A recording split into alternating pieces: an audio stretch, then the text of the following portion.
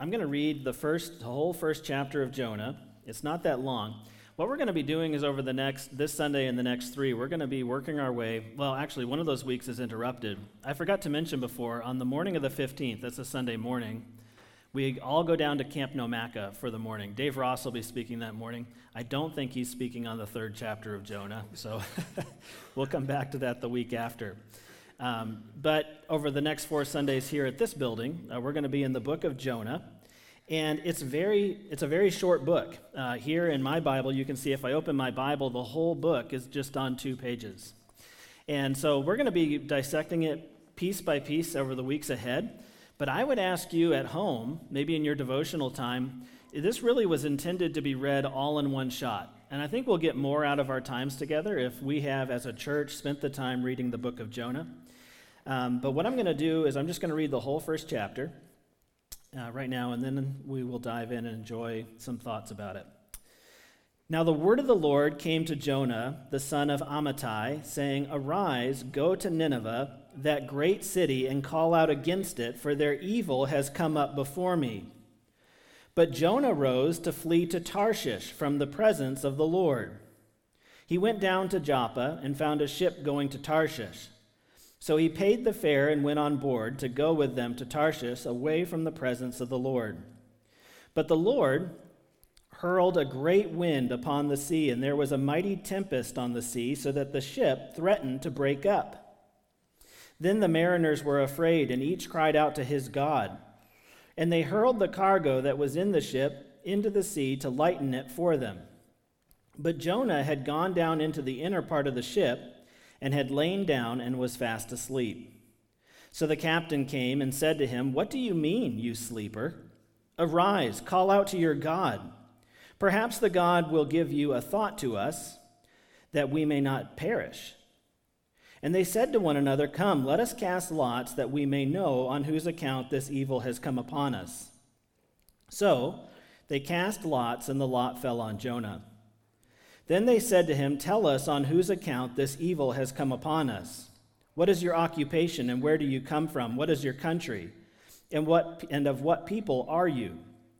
And he said to them, "I am a Hebrew, and I fear the Lord, the God of heaven, who made the sea and the dry land." Then the men were exceedingly afraid, and said to him, "What is this you have done?" For the men knew that he was fleeing from the presence of the Lord, because he had told them. Then they said to him, "What shall we do to you that the sea may quiet down for us?" For the sea grew more and more tempestuous. He said to them, "Pick me up and hurl me into the sea, and the sea will quiet down for you. For I know it is because of me that this great tempest has come upon you." Nevertheless, the men rowed hard to get back to dry land, but they could not, for the sea grew more and more tempestuous against them. Therefore they called out to the Lord, "O Lord, let us not perish for this man's life, and lay not on us innocent blood. For you, O Lord, have done as it pleased you." So they picked up Jonah and hurled him into the sea, and the sea ceased from its raging. Then the men feared the Lord exceedingly, and they offered a sacrifice to the Lord and made vows. And the Lord appointed a great fish to swallow up Jonah. And Jonah was in the belly of the fish 3 days and 3 nights. We'll stop right there. So this is the beginning of the story of Jonah. There is no book in the Bible that demonstrates, I think, more fully God's mercy on the undeserving. Not just the wicked Ninevites, but undeserving Jonah as well. It's a book that's going to speak to us in the weeks ahead about God's sovereignty over the created world that we live in, about the affairs of nations, and the hearts of individual men and women. Although God's loving, gracious pursuit of the wicked Ninevites is certainly going to be a big part of this story, 90% of the story is about God's loving, gracious pursuit of one man, Jonah, his wayward prophet. The main character of this story, Jonah, is a mass of personal contradictions. He is a prophet who has to be reprimanded by a pagan sailor for not praying in the midst of a storm. He's a servant of God who is known mainly for his refusal to serve. And he is a preacher who, we will see, becomes angry at the success of his ministry. He's just a strange man, Jonah, in some ways. I want to ask you this question, though. Have any of you ever dreamed about quitting your job in just a spectacular way? I think a lot of people who just work out there have this recurring daydream about how they would quit if on just their worst day. Have you guys ever had these kind of quitting fantasies? And you know that all the things that you dream up that you would say while you're driving in the car would not be as cool as the sputtering thing that you said actually when it happens. I was thinking about this week. You guys probably don't remember this. It made news at the time. This is way back in 2010. Do you guys remember that JetBlue flight attendant? His name was Steven Slater, and he had his 15 minutes of fame, or maybe infamy. That line is very blurred in our culture today. When an unruly passenger refused to stay in her seat until the pilot said it was safe to get up, this flight attendant, Slater, became enraged. He got on the plane's public address system. He dropped many profanities. He gave the people the middle finger, and he told the passengers that after more than 20 years as a flight attendant, he'd had enough. Slater then exited the plane by deploying its inflatable emergency slide. He slid down from the plane, rushed home before security could apprehend him. He was later arrested and pleaded guilty to criminal mischief. Have you guys ever had that kind of a daydream? My job is great. I don't ever do that. I never think that way. That's what everybody's thinking. What is Pastor Josh getting to? No. It says at the end of verse 3 that Jonah fled from the presence of the Lord. And I want you to understand that what is happening in this moment is that Jonah is quitting his job. That's what he's trying to do here. Now, he is sliding down the inflatable ramp all the way to Tarshish, and he's just like, you can have it. I'm out. He's throwing a tantrum. And just like that flight attendant, he wants everyone to know that he has had it up to here with his boss, God. Please note, in verse 10, we are told that the sailors knew that Jonah was fleeing from the presence of the Lord. Why? Because he had told them. This guy got on the boat, and they're like, hey, why are you going to Tarshish? Fleeing the presence of my God. That's what it said. I imagine when he checked into like customs at Tarshish, whatever it was, what's your business or pleasure? Fleeing the presence of God. That's what he would have said. He's telling anybody who will listen, I don't want this job anymore. I don't want to be a prophet. I quit. In my Bible, next to verse 3, that's exactly what I've written there. I quit.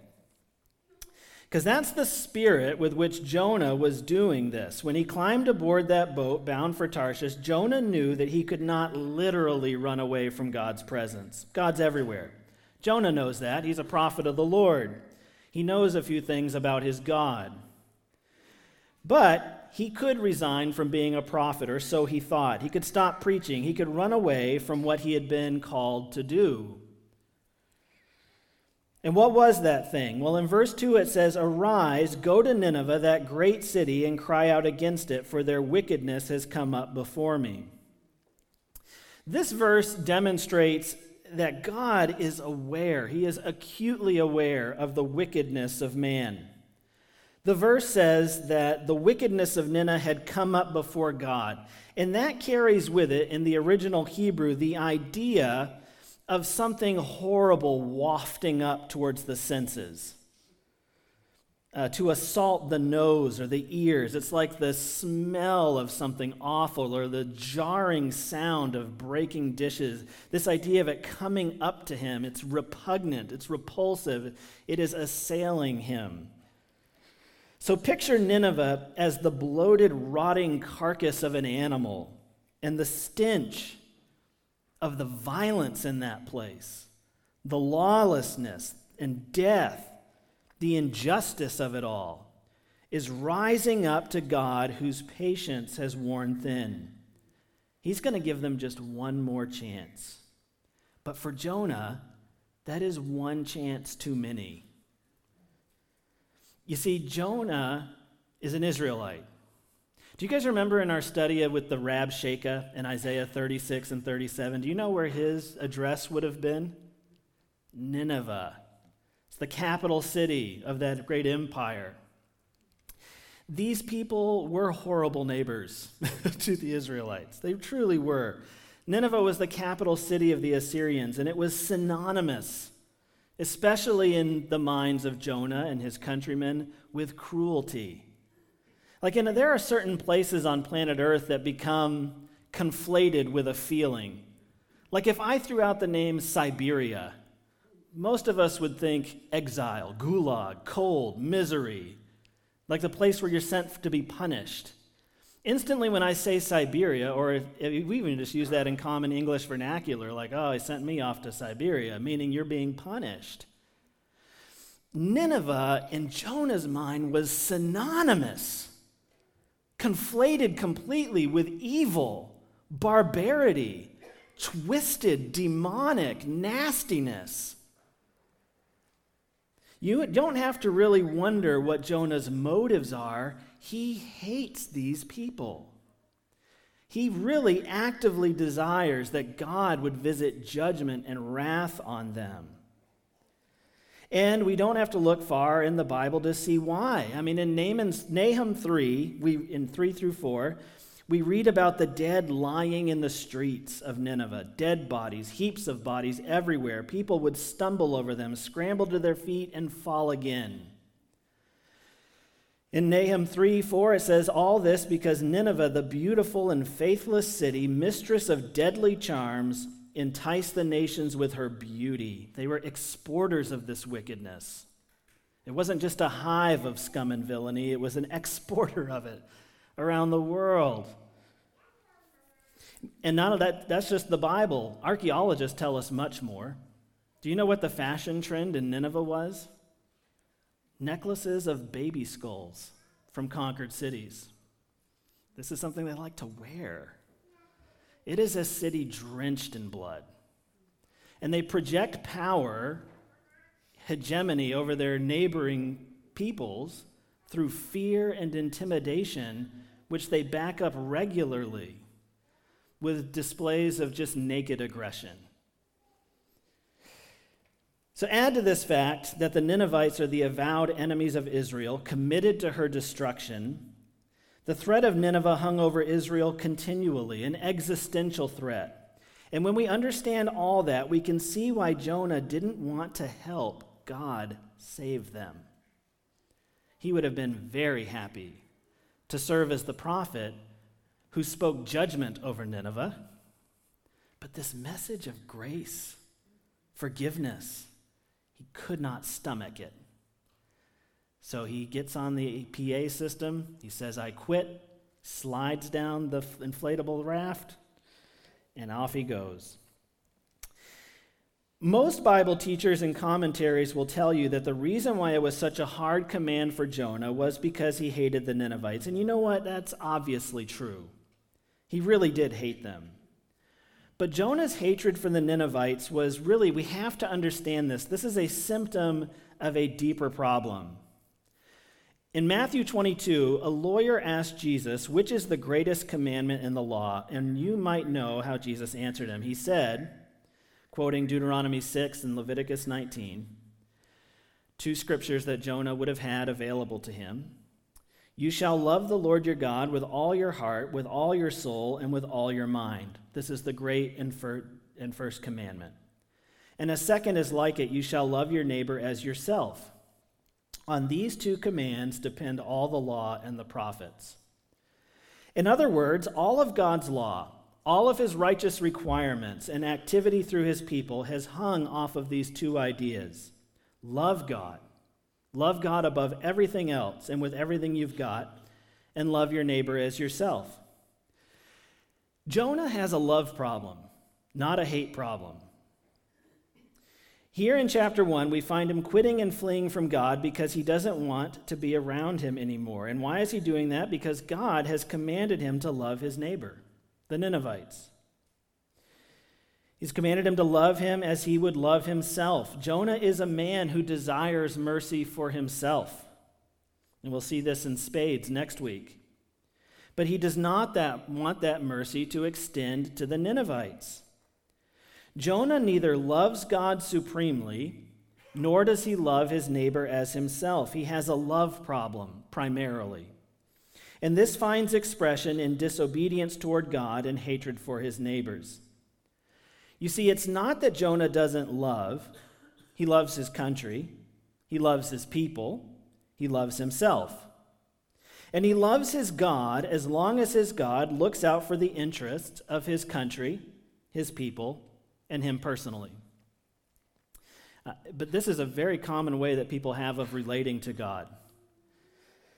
I love God when he shows up with things that help me out, that are awesome. And God is a problem when he calls me to do something like this. All that is very natural to Jonah. All people everywhere, Christians, non-Christians alike, have a special affection for their own people, their own culture, their own families, their own friends, their own way of life. But God's activity among his people will always be marked by a supernatural love that extends beyond those borders into people who are not easy for us to love. Have you ever ran into these verses in Matthew 5, Jesus in the Sermon on the Mount? He said, you have heard that it was said, you shall love your neighbor and hate your enemy. But I say to you, love your enemies and pray for those who persecute you, so that you may be sons of your Father who is in heaven. For he makes his sun rise on the evil and on the good, and sends rain on the just and on the unjust. And then get this. For if you love those who love you, Jonah, what reward do you have? Do not even tax collectors do the same? I mean, even the worst kinds of sinners love people who love them. And then he says this, and if you greet only your brothers, what more are you doing than others? Do not even Gentiles or non-believers do the same? Implied in that last one, if you greet only your brothers, what more are you doing than others? Don't you see that there Jesus is implying that his followers will be doing more than what is natural to fallen man? If you greet only your brothers, what more are you doing than others? Unbelievers do that. You're a believer. Something supernatural should be in evidence in your life. And this is very much lacking in Jonah. Jonah responds in a very natural way, not a supernatural way. He responds in a very carnal way, not a spiritual way, to the command of God upon his life to go and preach to the Ninevites. And he does the same thing that fallen human beings have been doing ever since the Garden of Eden. Adam and Eve fled from God in the garden. Jonah I got to get out of here. It's getting too hot. I'm going to go to Tarshish. But Adam and Eve couldn't escape from God, and neither can Jonah. And maybe today in this room, there is someone who's been fleeing from God. Maybe God has called you to go somewhere difficult. Maybe God has called you to go to a difficult person. Maybe he has asked you to do something difficult, like reconcile with someone, to ask for forgiveness, or to forgive, or to give up a sin that you love. And instead of obeying that hard command, like Jonah, you've been running ever since.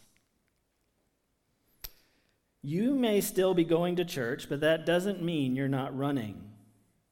And like Jonah, you know intellectually that God is everywhere and that you cannot literally flee his presence, but you are nevertheless moving away in the opposite direction from what he has called you to do.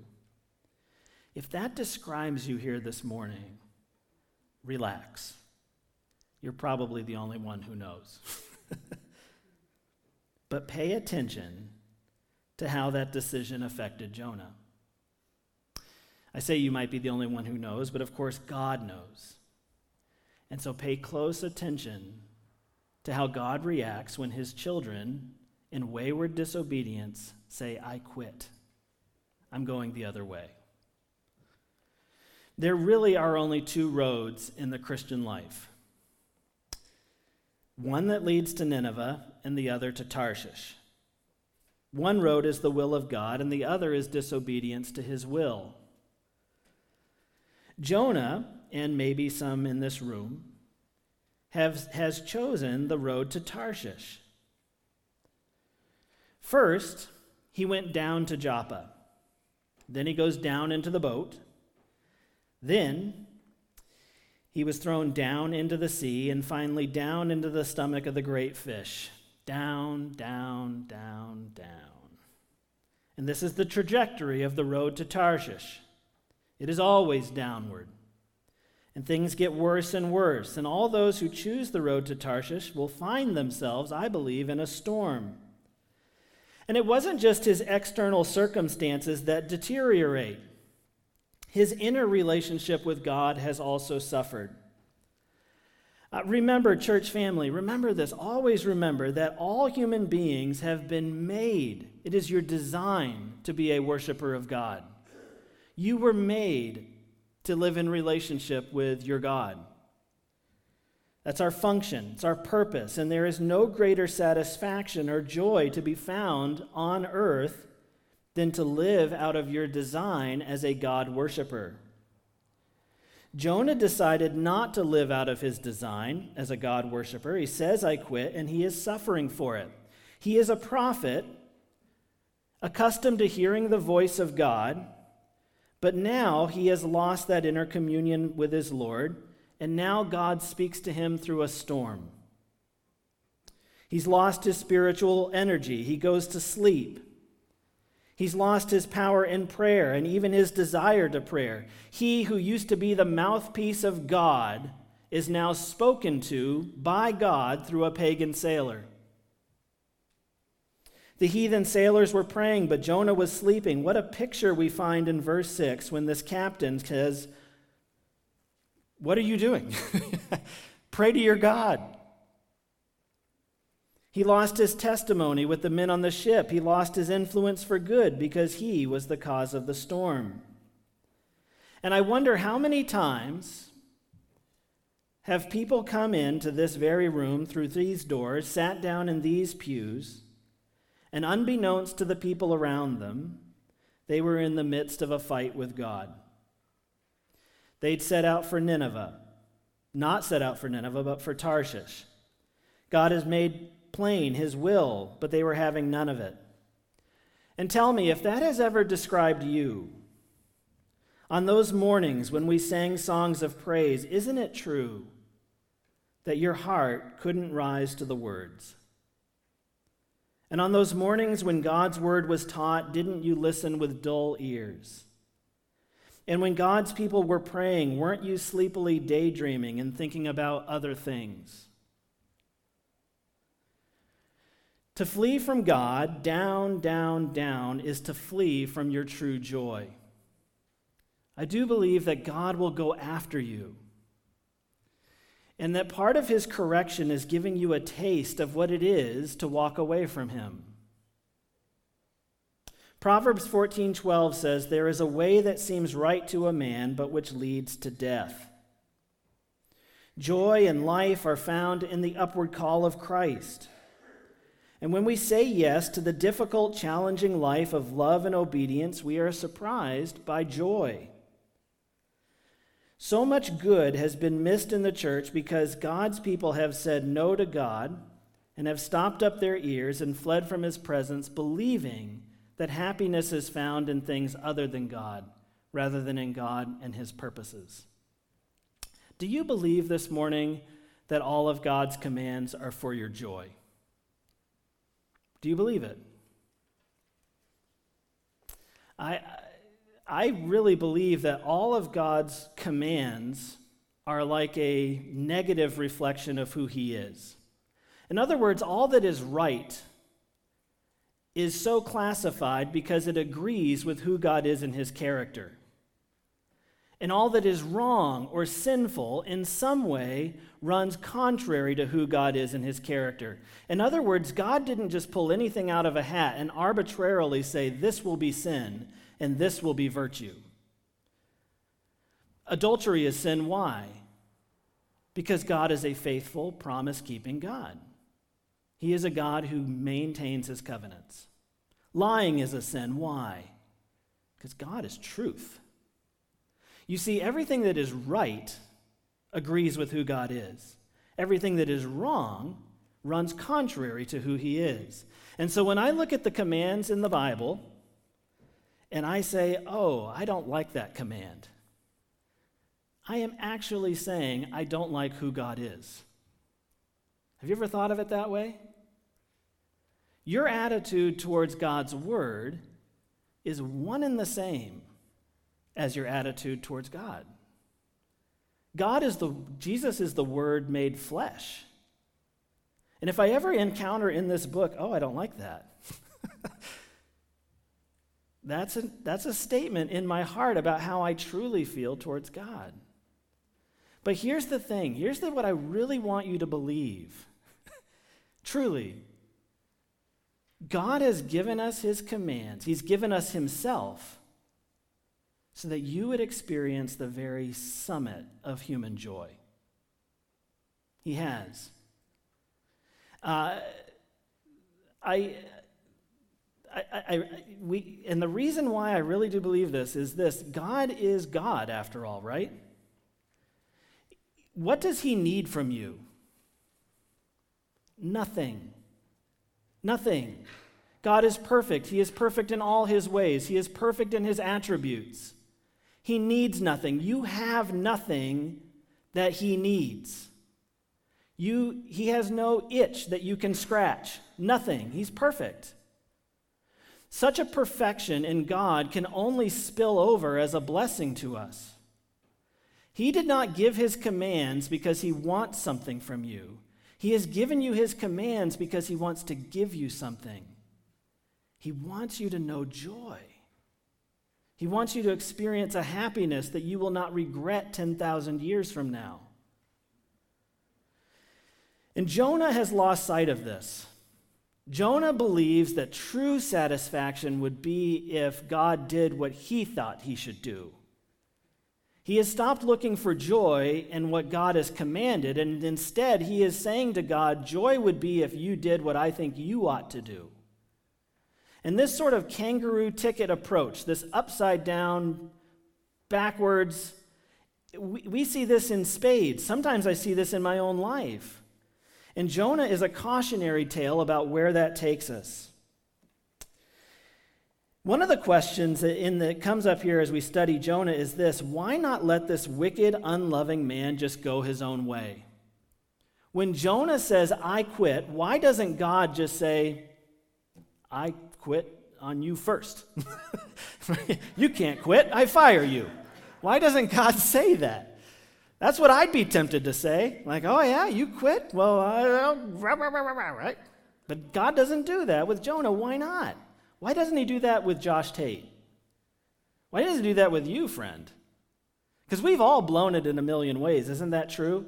Guys, I can't stand up here and act like I'm a paragon of virtue and uprightness. I'm made of dust. I'm like you. We're all sinners. We're messed up in so many different ways. And I'm really encouraged by the fact that God doesn't just let this sheep of a man wander off to his own destruction. He's a shepherd God. And when Jonah says, I quit, he says, get back over here. Where do you think you're going? I love you too much to let you do that, Jonah. And that is the first reason why, because he's a shepherd, and Jonah is one of his sheep, and we can never question God's abilities as a shepherd. I think there are two kinds of storms that we encounter in the Bible, maybe more than that, but as I was thinking about it this week, I think there are two generally. There are perfecting storms.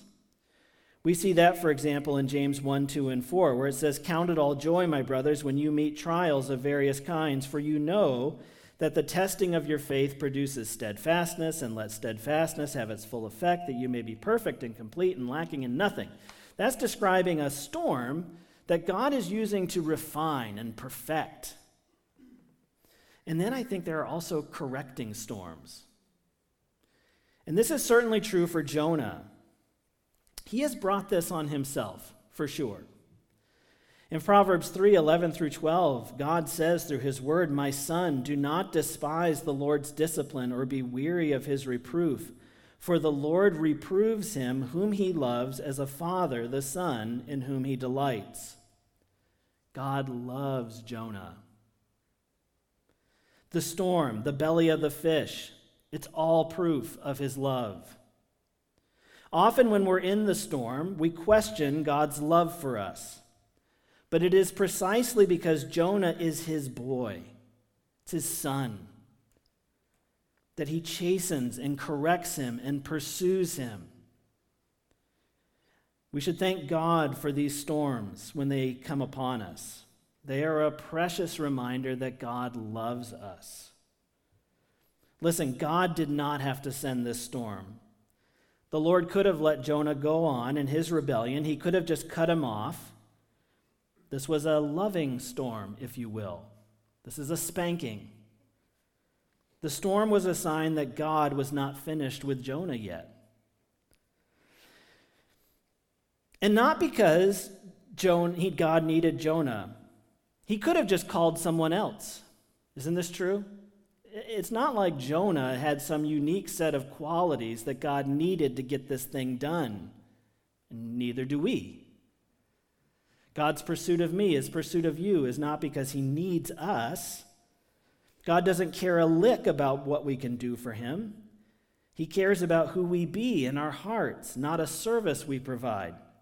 Consider 1 Corinthians 13. "If I speak in the tongues of men and angels, but have not love, I'm a noisy gong or a clanging cymbal. And if I have prophetic powers and understand all mysteries and all knowledge, and if I have all faith so as to remove mountains, but have love, I am nothing. If I give away all I have, and if I deliver up my body to be burned, but have not love, I gain nothing." Tell me, what matters to God? What you do or why you do it? It's the latter. This is about Jonah's heart. This is God's pursuit of Jonah. This is about God's correction and repentance of that man more than what he can do for him.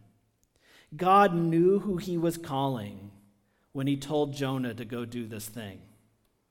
He knew about the idol of hatred that he had erected in his heart for the Ninevites.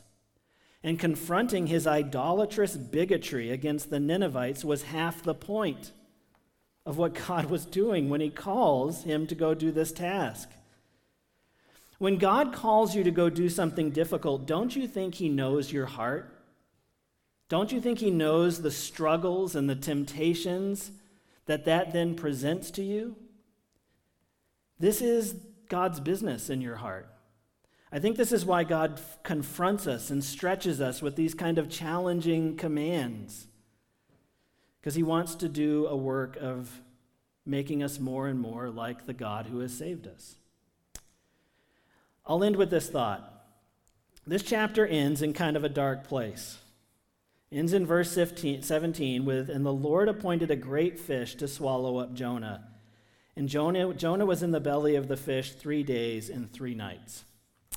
I don't know about you, but when I picture Jonah in the whale, my mind instantly conjures up an image that I probably saw in a cartoon or a Far Side comic or something, of him sitting there with ample space around him. The rib cage is behind him. There's dead fish, and he's like, Okay.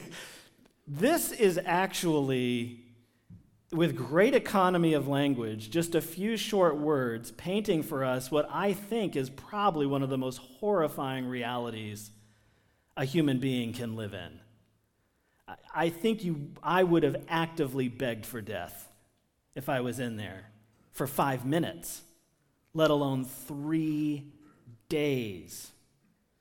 It's just 2 sentences long, short on details, but if you use your imagination and science, we can recreate what Jonah must have experienced in there. It's pitch black.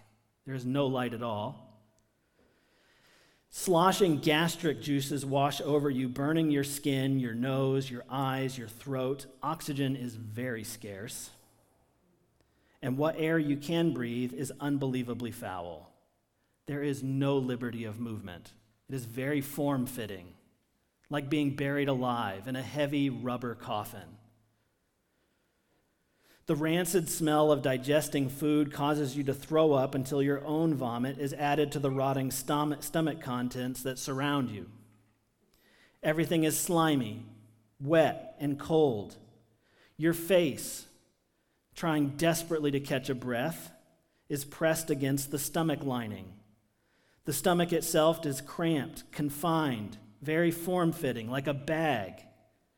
It is exactly like being buried alive.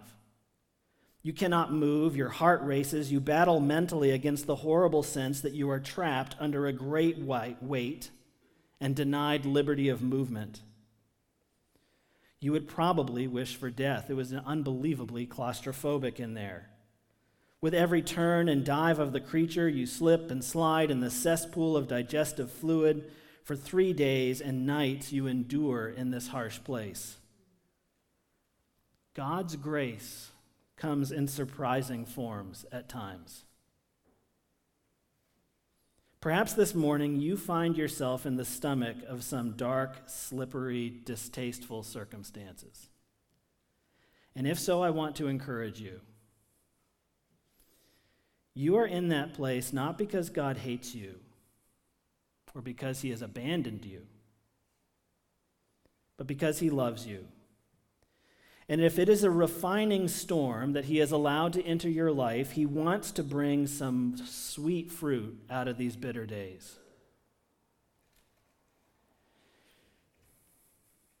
And if it is a correcting storm, he wants to bring you to repentance. He wants you to taste what it is like to walk away from him and to relent and return. And I hope you'll return next week when we take up chapter 2. Chapter 1 leaves things off in a very dark place, and that's where I'm going to leave my sermon this morning, which might break the rules of stuff in my preaching classes in school, but that's okay. In chapter 1, Jonah runs from God, but in chapter 2, he comes running back and finds deliverance. I hope you can join us next week as we continue this conversation with God. Dear Heavenly Father, humanity was lost.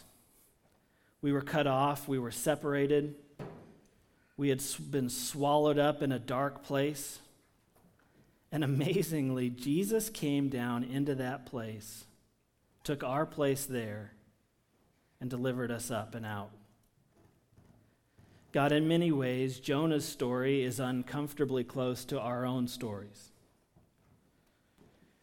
And Father, I don't know exactly who I'm talking to this morning. I don't know how these words are falling on different ears. But God, there's something here in the story of Jonah for all of us. And God, if there is one here among us, or listening online, who has set off for Tarshish, who has heard plainly your calling on their life, but because it looked too hard or distasteful, didn't line up with their vision of things. God, they've set off in another direction. Father, I pray that they would pay close attention to Jonah and that they would turn, they would relent, come back, and seek joy in your purposes and your commands. God, help us to know and believe and trust that your commands are for our good, for our joy. Father, the great tragedy of human beings is that we look for happiness in things other than you and in obedience to what you've commanded. God, convince us by your Holy Spirit that the way to joy and freedom and satisfaction is found in obedience to you. In Jesus' name, amen.